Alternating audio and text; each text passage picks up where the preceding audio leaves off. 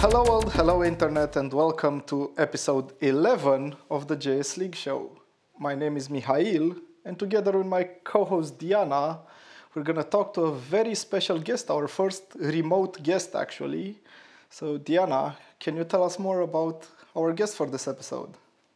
Yes, sure. Hi, guys. We have here, I'm going to say the studio, but we're not in the studio. We're remote. This is the first episode we're going to do on Skype. And our special guest is Ives van Hoorne, ambitious developer, as it says online, and co-founder of Code Sandbox. Hi, Hello. Ives. Hello. Thanks for having me. It's an honor to be the first remote interviewee.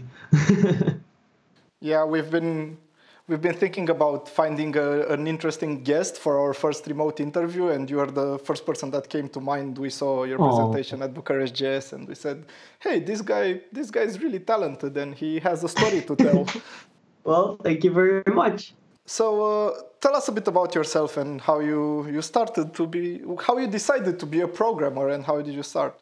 Yeah. So like I said before, my name is Ives van Hoorne. I am currently still living on the university for 11 more days. So on the 1st of August, I'm moving to Amsterdam. Oh, nice. Let's celebrate. Yeah, we should celebrate. And if you ever are in Amsterdam, don't hesitate to send me a message. That's one of the good things about going to a place with more people and more central in traffic. That I can meet up with more people.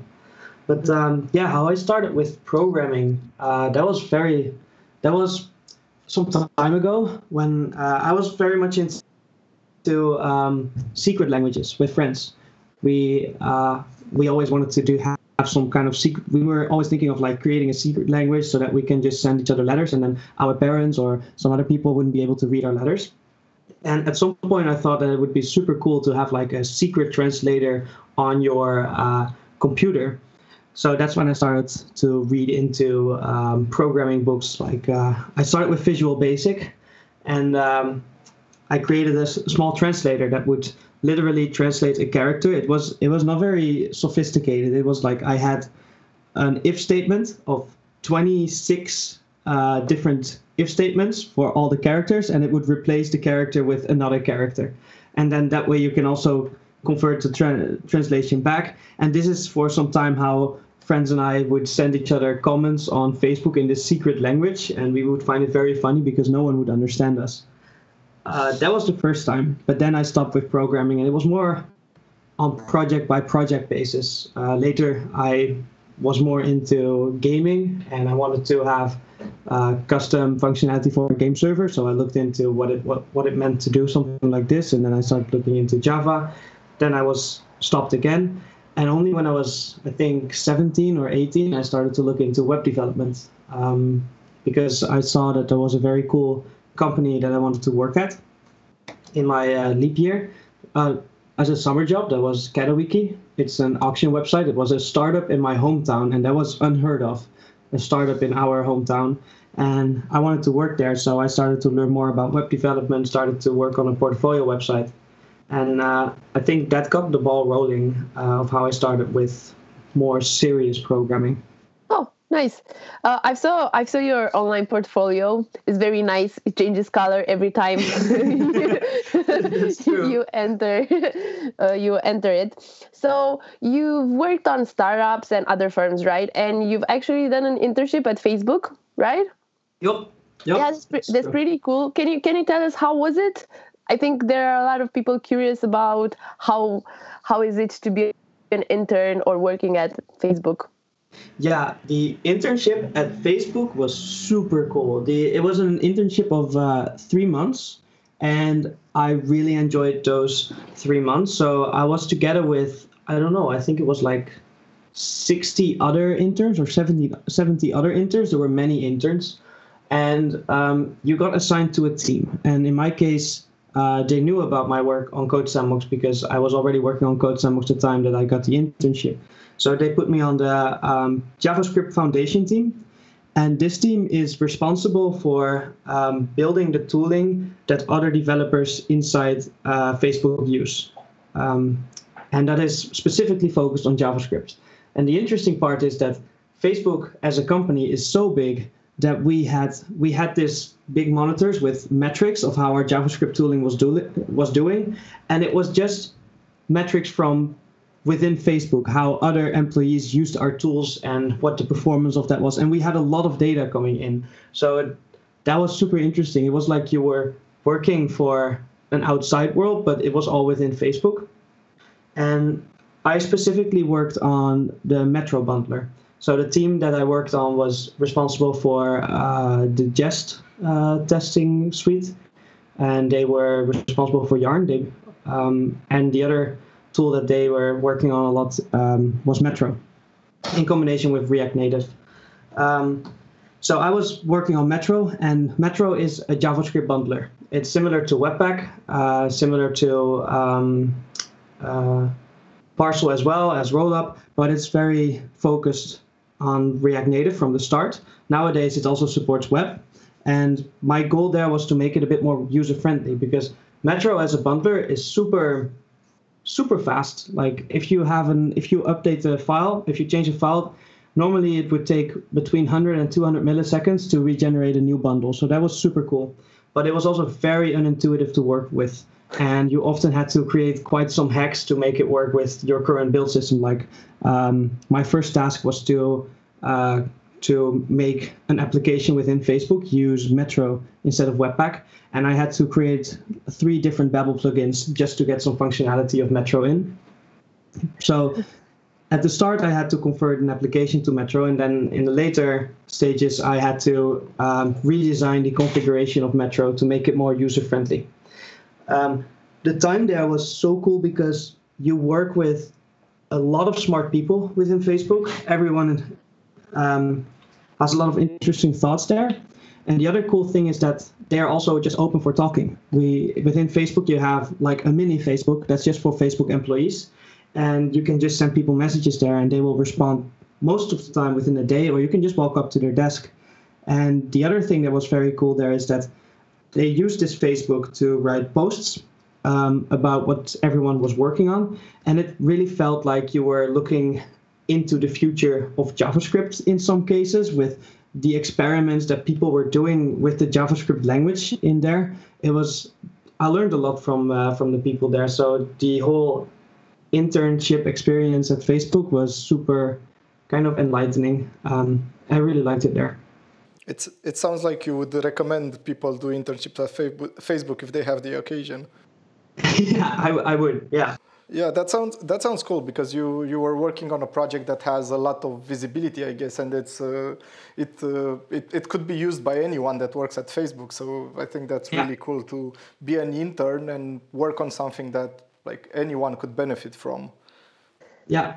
Do you think that they are going to release like open source, or I don't know, for the public, the Metro bundler, or is it just used internally? Yeah, so it is already open source, but it doesn't have a lot of visibility. And the one thing that I think that Metro should, that will make Metro a bit more popular, is to also show more examples of how it can be used for web development, because Metro is only really known by the React Native community, because React Native uses Metro as the bundler by default. And a lot of people don't know that Metro can also bundle web applications. In fact, I would really like to have Code Sandbox use Metro as its build tool as well, because when I was converting a Webpack application to Metro, suddenly we got like 20 seconds initial bundle time, which was very fast for that application, and 200 milliseconds for an update. If you change something, you would instantly see the update, and that is super cool. I think they use some really neat tricks in Metro. But yeah, the configuration part, it takes a lot of effort. So yeah, if the configuration would be more intuitive, then I think it would be a very cool option for your development and production bundles. Nice. Yeah, sounds pretty nice. How did you come up with the idea of Code Sandbox? Oh, yeah, that's a while back. That's I think So I was working on this portfolio website to do a summer job at Get a Week In, and when I applied there, they asked me if I was interested in working for a full year instead of just a summer job. So I took a leap year to work there. And while I was there, at the end of the year, we started to play with this new technology, React, and converted a couple pages from Ruby on Rails to React to see what the performance improvements would be. And at some point, I was on vacation, and I got questions from my coworkers about React in combination with some, I think it was with the Redux library, and it was pretty hard for me to answer their questions because they sent over on Slack. They sent over the code snippets, and I didn't really have an easy way to see what was wrong with the code. And that's when the idea came up that it would be cool if you can put React code in a browser and then you can share it with people and together with a live preview. So that's when the idea came, but I didn't really do much with the idea. I started going to university first, but then at the university I started to. I first did a lot of partying and drinking, and at some point I thought that I was doing too much partying and drinking, and I decided that I needed like a hobby to get more distracted from that. And that's when I started to look into that idea that I had during the summer holiday. And initially I was building React Sandbox, and it didn't have multiple file support, and it didn't have, at the very start, it didn't even have NPM dependency support. But then over time I started to implement more and more, and I went kind of overboard with the project because it was a side project, so you could build whatever you want into it. And I was first adding more files, then more directory support later after multiple files, then npm support, and so it went on and on. And at some point I decided that we should release it to the public, and that was in April 2017. And that's kind of how it all got started. It sounds like you started this whole thing to solve a very specific problem you were having, and then you went on and said, hey, I think this could solve more people's problems than mine, so let's expand on this idea. Yeah, and the funny thing is that initially I wanted to solve the issue of of how to easily share code between people, like with the same case where they wanted to share React code, but then other people came with more use cases, like for teaching and for workshops, and people started to, for example, use it for the library examples or for quickly prototyping some tests. And some new use cases came to light after releasing it, and that was super interesting. And based on that, we also changed a bit on what direction we wanted Code Sandbox to go, because I find especially the learning part of that you can learn stuff with Code Sandbox a really powerful thing. So it's funny how initially you build it for to scratch your own itch, and then you suddenly see that it scratches more itches than you were initially building it for. Nice. So you started it by yourself, right? And for some time you were the only developer coding at Code Sandbox? Or I did start by myself, but somewhere around New Year's, my friend Bas, he joined as well, and he doesn't do the development, but he does a lot of design, because Bas and we've known each other since 10 years ago, and we've done all projects together. So at some point I said to Bas that I was working on this editor, and I asked if he wanted to join, and that's when we joined up and started working on it together. Oh, nice. What is the tech stack behind Code Sandbox? Yeah. The tech stack is pretty interesting because it was a learning project. So the backend is the most interesting part, and the part that Bogdan also finds very interesting. So the backend of Code Sandbox is written in Elixir. And Elixir is a very interesting language because it's based on the Erlang virtual machine. And Erlang is built to be super concurrent and fault tolerant. So if a process fails, then the whole application, the whole server should still work. But Erlang has a syntax that is not very familiar to web developers. So Elixir was a try to make Erlang more accessible for web developers by making a syntax that's very similar to Ruby. And at the time, I wanted to learn Elixir, and the best way for me to learn new technologies is to just use them and find how I need to use them for a specific project. So the backend of Code Sandbox is in Elixir, the API server. Then we have a Postgres database, and the interesting part is that we save files to the Postgres database as well, mostly because the database Postgres is very, very good at reading files very fast. And in Code Sandbox, we have more reads than writes when people visit projects. So Postgres is a good target for saving the files. The disadvantage is that big projects are kind of tricky, because when we do a fork, we need to copy over all the files, and the inserts are less performant. So that's something that we're working on right now. Then we also have 2 Redis servers for caches. We have a couple Node microservices for very specific logic.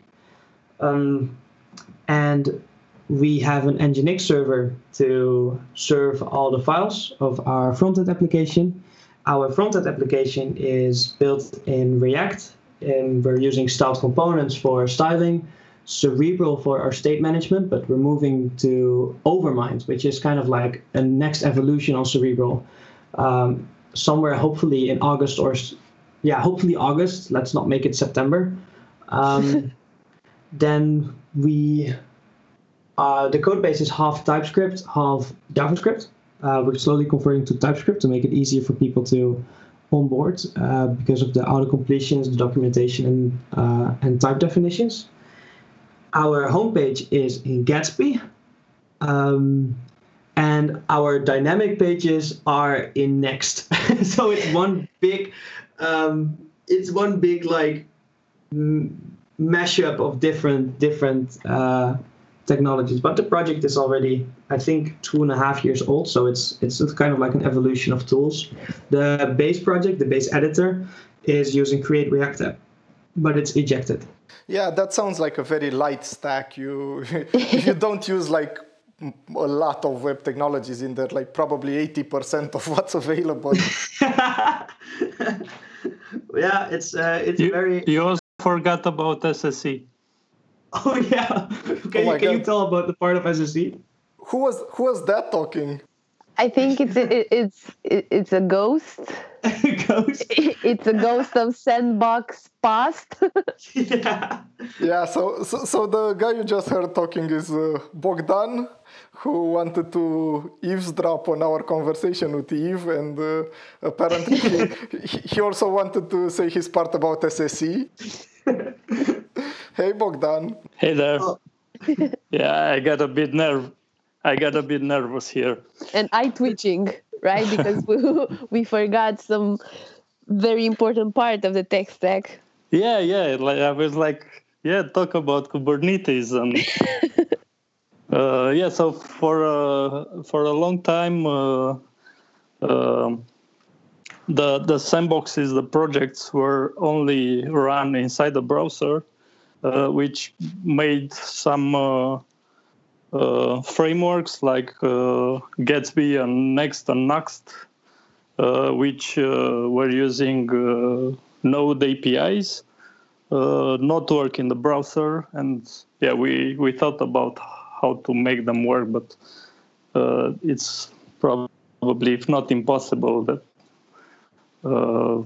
very much work. So we thought about what if we would run those in a container in the cloud.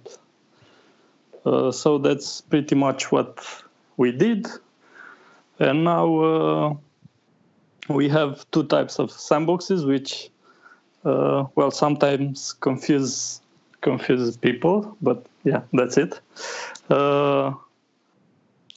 Ones that run in the client, and the others that run in a container. So the ones that run in the browser, and the other ones that run in a container in the cloud. And for that we used Kubernetes and custom layer above that, some Node microservices that manage the whole container lifecycle, and also the communication between the browser and the container. Nice. Thank you, Bogdan. Yeah, thank you, Bogdan, for derailing the interview with Eve. And it sounds like this is something you're passionate about, like it's something you actually worked on. You asked, and I answered. Yeah, so that was my, well, not first, but one of the first mini projects while working at Code Sandbox. Speaking of that, if you're here to bother us, Bogdan, how you and Ives meet? So yeah, that's quite a long story. Are you sure you want to hear it all, or to give you the short version? We first met at JS Heroes last year. Ives had a talk there. I had the Vue.js workshop. I wasn't yet at JS League, right? So it was like no, you weren't. I think we all formed in November, so we were in discussion in August, and we all formed as a team in November. Yeah, so it was an unbranded workshop, my personal workshop. But yeah, when we first met, I was already contributing to Code Sandbox for, I don't know, 3 months, half a year, something. So yeah, I think that was also around the time that Ives asked me if I want to work on Code Sandbox full time. Oh, nice. But it was all because of Vue.js, actually. So you have to thank Vue.js for the opportunity to work on Code Sandbox. Yeah, exactly. This is why you're using Next and Next. And to this day, Code Sandbox is the only online IDE that supports Vue single file components. So yeah, that's how we came in contact, right? Yeah. I was looking for something like that, and actually there were two at that time. But yeah, the creator of one of those now also works on Code Sandbox. So that's true, Christian. Yeah. Yeah. He was doing Webpack Bean at that time, but yeah, it was a bit worse than Code Sandbox, and he gave up after a while. Yeah, you guys absorbed the competition. Yeah. Yeah, we worked together. Okay, that being said, I'm gonna mute myself and let our guest continue his story. Oh, I like this. This is a good second view of the timeline of Code Sandbox. Yeah. Well. Nice. Well, thank you, Bogdan. Yeah, you're welcome. So now that we're back to you, Eve, which you're the guest here, not Bogdan. So we saw some news about Code Sandbox getting some investments. So what are your plans for like future growth, and where are you trying to go with Code Sandbox in the future? Yeah, so the investment, we raised this investment to have more people work on Code Sandbox, to expand the team. So right now, when we got the investment, we were 3 people, Bas, Bogdan, and me. Then when we got the investment, we now are 6 people, and in August we'll be 9 people. We're aiming to get to 12 people. And the goal is that we can work on more parts of Code Sandbox to make Code Sandbox both more collaborative, make it a better tool for teams to work together, but also for more broad scale communication with people. For example, we've been working on templates, and templates is a system where people can create starters.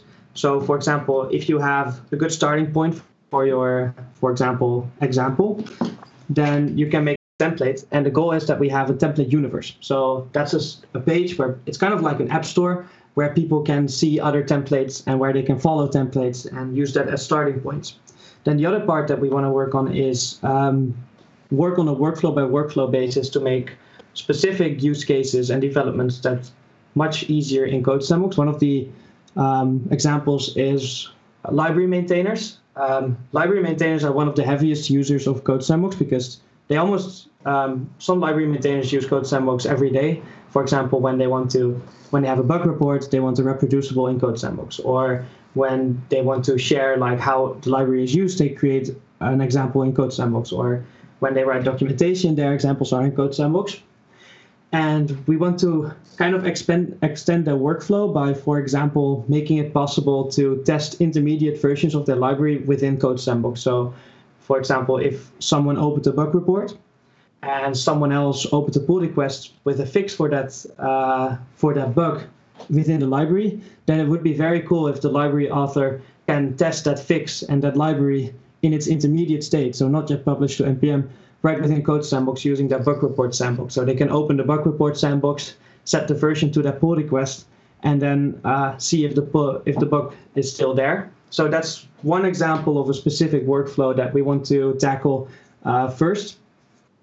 We also want to do this for more workflows later on. For example, one of the workflows that I think are super cool is the Jamstack flow. And I think that if you have an editor that's very focused on making that flow perfect, for example, by integrating how deployments happen or integrating the development tooling better within the editor itself, then we can become like an editor that's where you are more productive within Code Sandbox for building Jamstack applications than any other editor.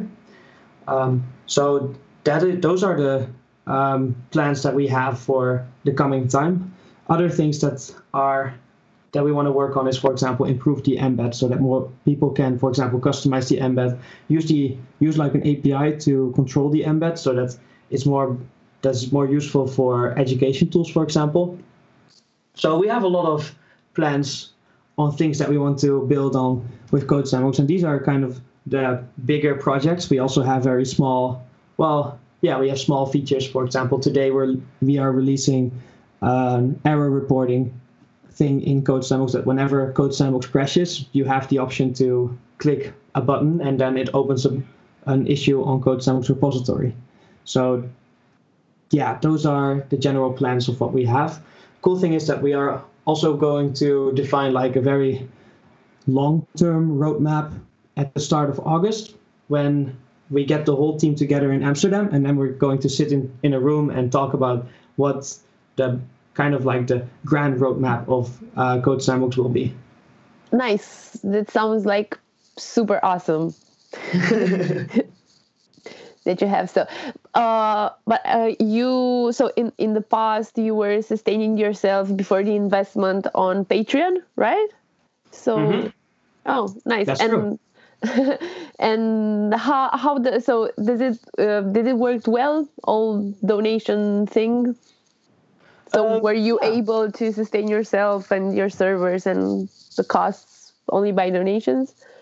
Yeah, it worked pretty well at the start. So nowadays we are not able to sustain ourselves with just the patrons. But at the start, when Code Sandbox was more like a project and not a company, we just wanted to pay for our servers, and we had the Code Sandbox Patreon set up so that people can donate to Code Sandbox and they get some extra features. That was the idea behind it, and it really took off well. We got a lot of patrons nowadays. I think we have like 1,300 patrons, and we're able to pay our server costs from it. But and we were until February, I think, sustainable with it. But now that we have more people working at Code Sandbox, it's pretty hard to sustain ourselves with Patreon. Although we are planning to build something that's called Team Pro, and Team Pro is a more professional account where you can pay as a team, and then you get very specific features that are useful for teams. Like one of the things that we're thinking of, single sign-on, but the other one is that we want to support private NPM registries. So that teams can more easily communicate within the company with their own libraries that they might have. Cool. So now that you've talked about Code Sandbox and where you want to take Code Sandbox, I'm curious, where would you like to go yourself as a programmer? I mean, from your internship at Facebook to building Code Sandbox as a product, both from a development standpoint and as a product. Where would you like to go next? Is there any technology you're excited about and you'd like to learn, or I don't know, what would you like to? Where would you like to move forward? Well, I am very enthusiastic about Rust, and I am playing with Rust quite often because I think that Rust is a language that's optimized to run on any system, and that's why they also have WebAssembly in mind as one of the first ideals. And I find that super cool. So, for example, Figma is an online design tool, and they use Rust, for example, to improve the performance, the load time performance of their editor itself. And I think that Rust has a lot more potential. I think that there was one time when I saw a library, a tool that was that was like Git. It was Git re-implemented in Rust, and I was able to compile it to WebAssembly and run it in the browser. And that's a super powerful thing that Rust is so flexible that you can compile it to anywhere. And then the language itself also is very clean. So I'm very enthusiastic about Rust, and I'm looking for excuses to use it more. So as a programmer, I want to move more into, learn more about Rust. And I think the most challenging part for me the coming year will be also managing teams and people. That's something that I haven't done much before, and I'm learning every day new things on how to approach it. So that's the thing that I want to that's the thing that I want to improve on myself. Do you plan on going backpacking more? Yeah, I absolutely want to backpack more. Backpacking is one of the most fun things I've done. Alleen now that was pretty hard to go backpacking at this stage. But in the future, I might want to. Yeah, I want to go backpacking again. I saw that you were in Southeast Asia, right? Mm-hmm. How did you end up there, like backpacking in Asia? Yeah, so I got this work at Katawiki, and I said when they offered to do a leap year, I said to them, okay, I would want to do a leap year with you, but one of the requirements is that I want to do 3 months of backpacking in wherever, and so that's what they accepted also on, and I went backpacking to Vietnam, to Cambodia, Thailand, and Laos, and it was so cool. I learned so much just from backpacking, especially on a social level, that you're communicating with new people every day. And the weird thing is that probably the next day you won't ever see them again. And it was a very cool experience that you were as free to do what you wanted. So, for example, we wouldn't know what we would do the day on the day before. We would make up plans like on demand. Whenever in the morning we would think, okay, let's go to this lake, or let's go to this waterfall, or let's do this boat tour here. And that was super. That was a very freeing idea that you can do just whatever, whenever you want. So I'm a big fan of backpacking. I want to do it more often. That's nice. I think it's pretty cool because you sound like the younger version of Bogdan, because he also 1 or 2 years in Vietnam or Thailand or something like this. That's really cool. Yeah, we should talk more about about Southeast Asia, Bogdan. Yeah. Oh, yeah, only I wasn't backpacking. I was actually working there. So yeah, I worked for a year and a few months in Thailand. Mm. On a tropical island. That's very, very nice. on a secret evil genius tropical island. Yeah. The secret location. And here we are, Bogdan. Yeah. So you talked a bit about moving from a software development guy to building a product and leading a team and things like that. Can you talk a bit about your experience with that and how you're approaching transitioning from coding to actually like leading a team and building Code Sandbox? Yeah, it was kind of gradual. It was very new to me. because at first you're the only one working on the code base, and then and you know every part of the code base, and then more people start to join, and I noticed that I slowly had to go from writing my own code to doing more education on the code base and do more pair programming and telling how everything works. And I'm still not doing it enough, but I think one of my main things that I do more now is I educate people on how the code base works so that they can work independently on the code base as well. And that's a big change. That's a big shift. I also am not programming as much anymore. I noticed that I'm doing lots more writing of documents and specs and emails, and those are those are the more boring parts. Except for the specs, I do like writing specs because it's more like you're writing down your fantasy of how it should work perfectly. But yeah, it's less writing code and it's more educating other people on why the code is written that way, how the code is written. Doing more reviewing. I'm doing a lot more reviewing than before instead of building my work. And that's also the other angle, that we are a remote first company. So there are workflows that are less intuitive for me at least, when doing remote first, but are super effective, because our goal is that people can work independently without having to need to do like synchronous communication with people. So whenever someone has a problem, ideally they can find it in a document, someone else who had the same problem, and then troubleshoot from there. And so that's why I'm also doing a lot more writing on what good coding conventions are. That's what I did yesterday mostly. But also we need to have more documentation on how to run the project, for example. So that's very different to what I did, for example, a year ago. But it's slowly becoming more natural to me. Great. So I've saw that you recently, or I don't know, you've been talking to a lot of conferences. So you've been to Front End Love, right? Yep. To Vue.js Amsterdam, to JS Heroes for quite some time. So how do you enjoy like being a super famous speaker? Nah. Well, I do love speaking, because before at conferences, when I was at a conference before, I found it pretty hard to like go up to people and talk with them. And now that I give talks, people often come up to me to talk, and that's really nice. Yeah, I find it a lot of fun to tell stories, and conferences are a perfect place to tell stories. And the other part that I find really cool is that you get to talk to people who use what you built, and they tell you in a very natural way, like how they use it, what they use it for, what they like, what they don't like, what they want to see improved. And that's pretty nice, because right now I'm in my student dorm and I'm programming and writing specs, but I don't really talk to the people using it now, except for like through GitHub issues, which is also a skewed view of how people use it. But when you go to a conference, then you can talk to people and see that it's actually used by people who are enthusiastic about it, and I think that's the best part.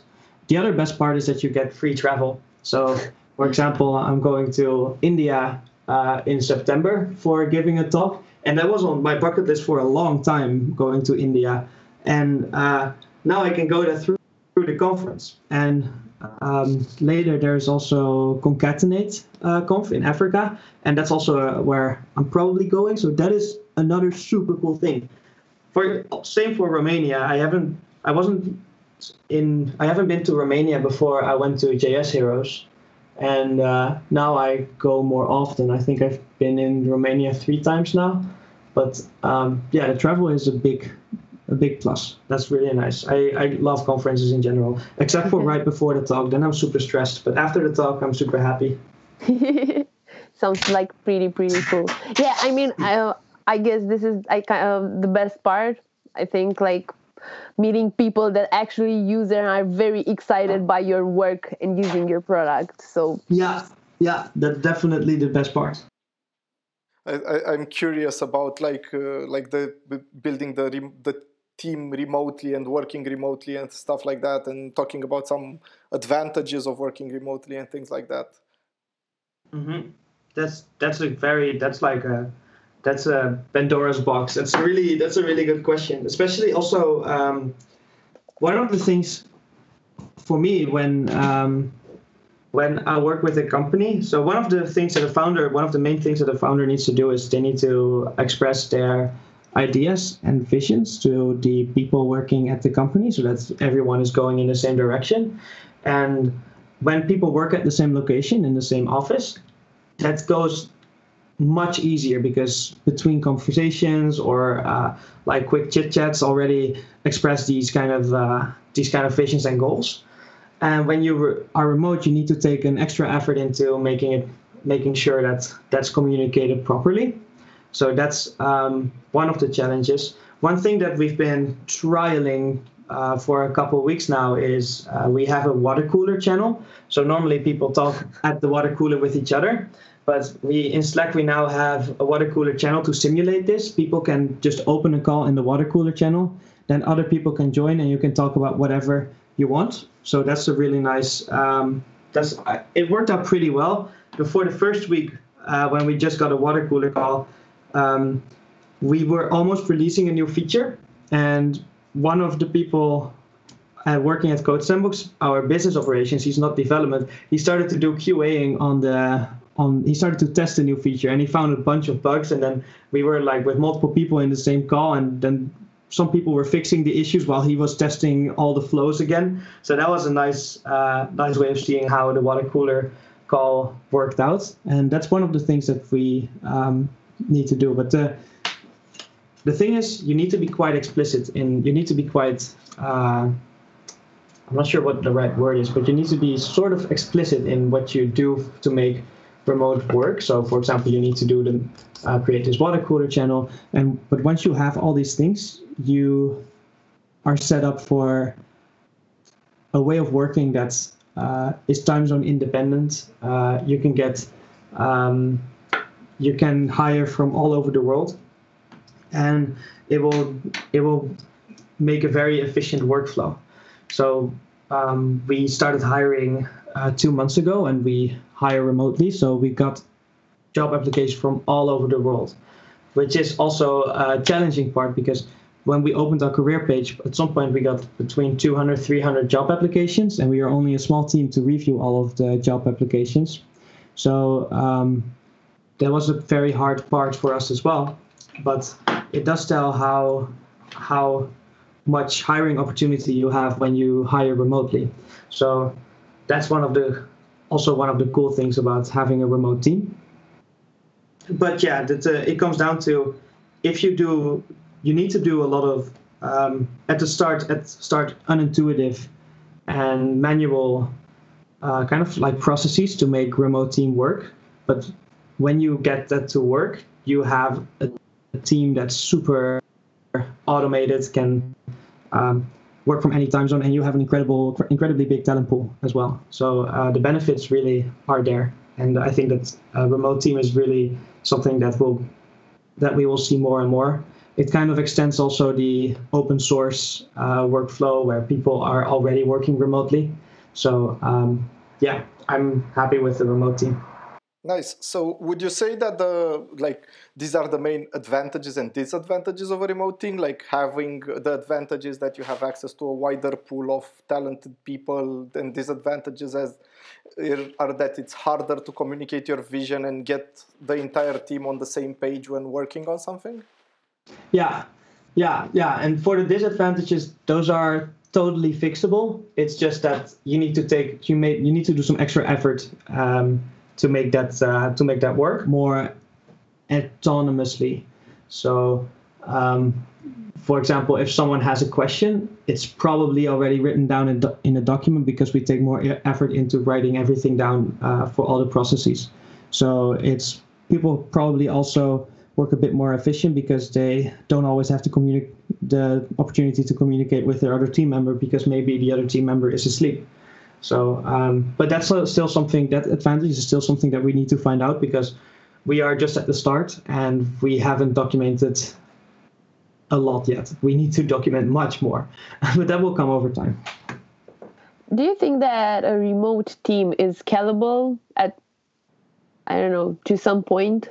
Yeah, I think it is. GitLab has proven that it's certainly possible. I think a remote team can get really, it can scale to a really big size. I'm not sure how big the GitLab team right now is, but they have a very pure approach on the remote team, and they are very transparent too. And I think they are doing really well. And they have employees from all over the world, and I'm not sure how many employees does GitLab have nowadays.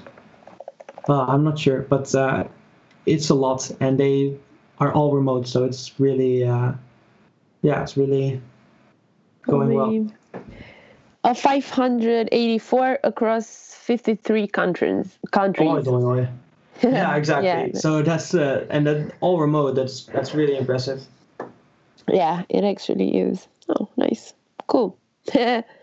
So I think there's. Do you have plans to have like a mini headquarters somewhere in the world? Yeah. We do want to have. You can have like an actual physical water cooler. Yeah, that's absolutely. So we are opening an office on the 1st of August in Amsterdam, and so that will be mostly like a fallback base. So the idea is that so we have an office for 6 people, and we are sitting there with 3 people full time, and then we have 3 places left. So whenever someone, for example, wants to work directly with us, they can come over to Amsterdam and then work, for example, for a week with us or 2 weeks with us directly. And it's also a way for people when they are visiting Amsterdam that they have also outside of Code Sandbox, that they have a place to work. So we do have a real office, mostly because I also wanted to I wanted to separate my work time from free time. Right now I'm in a student dorm, and when I wake up and I sit up, then I literally see my whiteboard. So there is no clear line between the two, and I think it's healthy to separate the two. Yep, yeah, for sure. Where can people find more about you, and where can people follow you and the things you're working on and the conferences you're attending? So I am most active on Twitter, I think. That's under the username CompuIves. So it's COMPUIVES. And I do want to set up a blog someday, but I still don't have a blog, and it will probably take a while with how much I'm kind of neglecting it. But in the future, I might mention that as well. But right now, I'm just most active on Twitter. Okay, nice. And like also people can go to Code Sandbox and use the tool itself, because it's pretty cool. Yeah, and send me a message on how you like it, because then we get some more feedback. That's really nice. Cool. Thank you. Thanks, Yves, for being our first remote guest, and also thank you, Bogdan, for being there in the shadow. You're welcome. Okay, thanks, guys. Thank you. Thank you for having me. I really like the questions that you've asked, and well, you're both good interviewers. Oh, thank you. Thank you. Especially Mihail. I think he's the best. That's the host. nicest thing any guest has said about us. So thanks.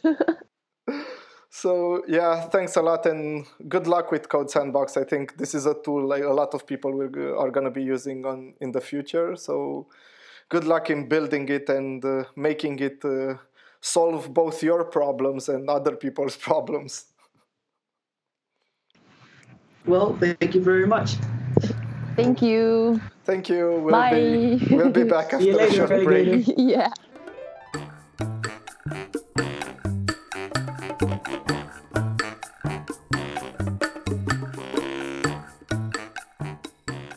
Cool. So for the news section, we at JS League, we have 3 new workshops to announce. They're on September, the JavaScript month. We have on the 4th of September, the JS Beyond the Basics. On the 21st of September, ES6 Fundamentals. And on the 28th of September, TypeScript Fundamentals. We have a new format, a 6-hour format, to be a more lightweight workshop. And we have included the food, snacks, drinks, coffee, and the location in the ticket price. So these are community workshops. All that we have for profit is reinvested in future workshops. For the conference section, we have on the 24th of September, JS Camp Bucharest, 26th of September, JS Conf Budapest, where we have JS League 19, a discount code for the community, and on the 3rd and 4th of October, RevoJS, the first JavaScript conference in Timișoara. I think we have kind of a full JavaScript autumn here.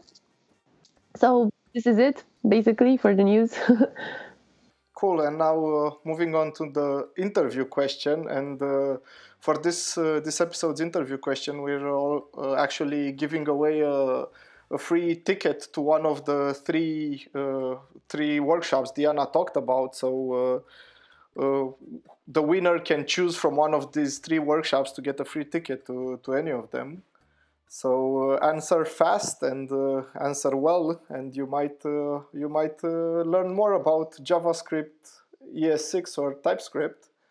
And for the question itself, the question is, write a method that returns the nth number of the Fibonacci sequence.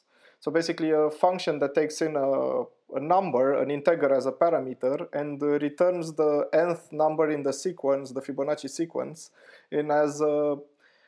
doing it as efficiently as possible. So we're looking here for efficiency and also like using all kinds of smart tricks to get to the answer faster.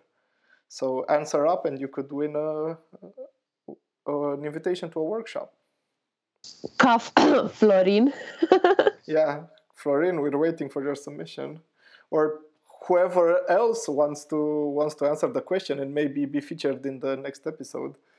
Yeah, and battle with Florin. Yeah. Okay, cool. So our next episode is... Thank you, Mihail, for that awesome interview question, as always. And for the next episode, we have a surprise guest. Yeah, surprise guest again. Yay, surprise. That will be on the 9th of August. Yeah, so till the 9th of August when episode 12 comes out. See you guys later. Keep coding awesome projects. In Code Sandbox, actually. Yeah. Okay.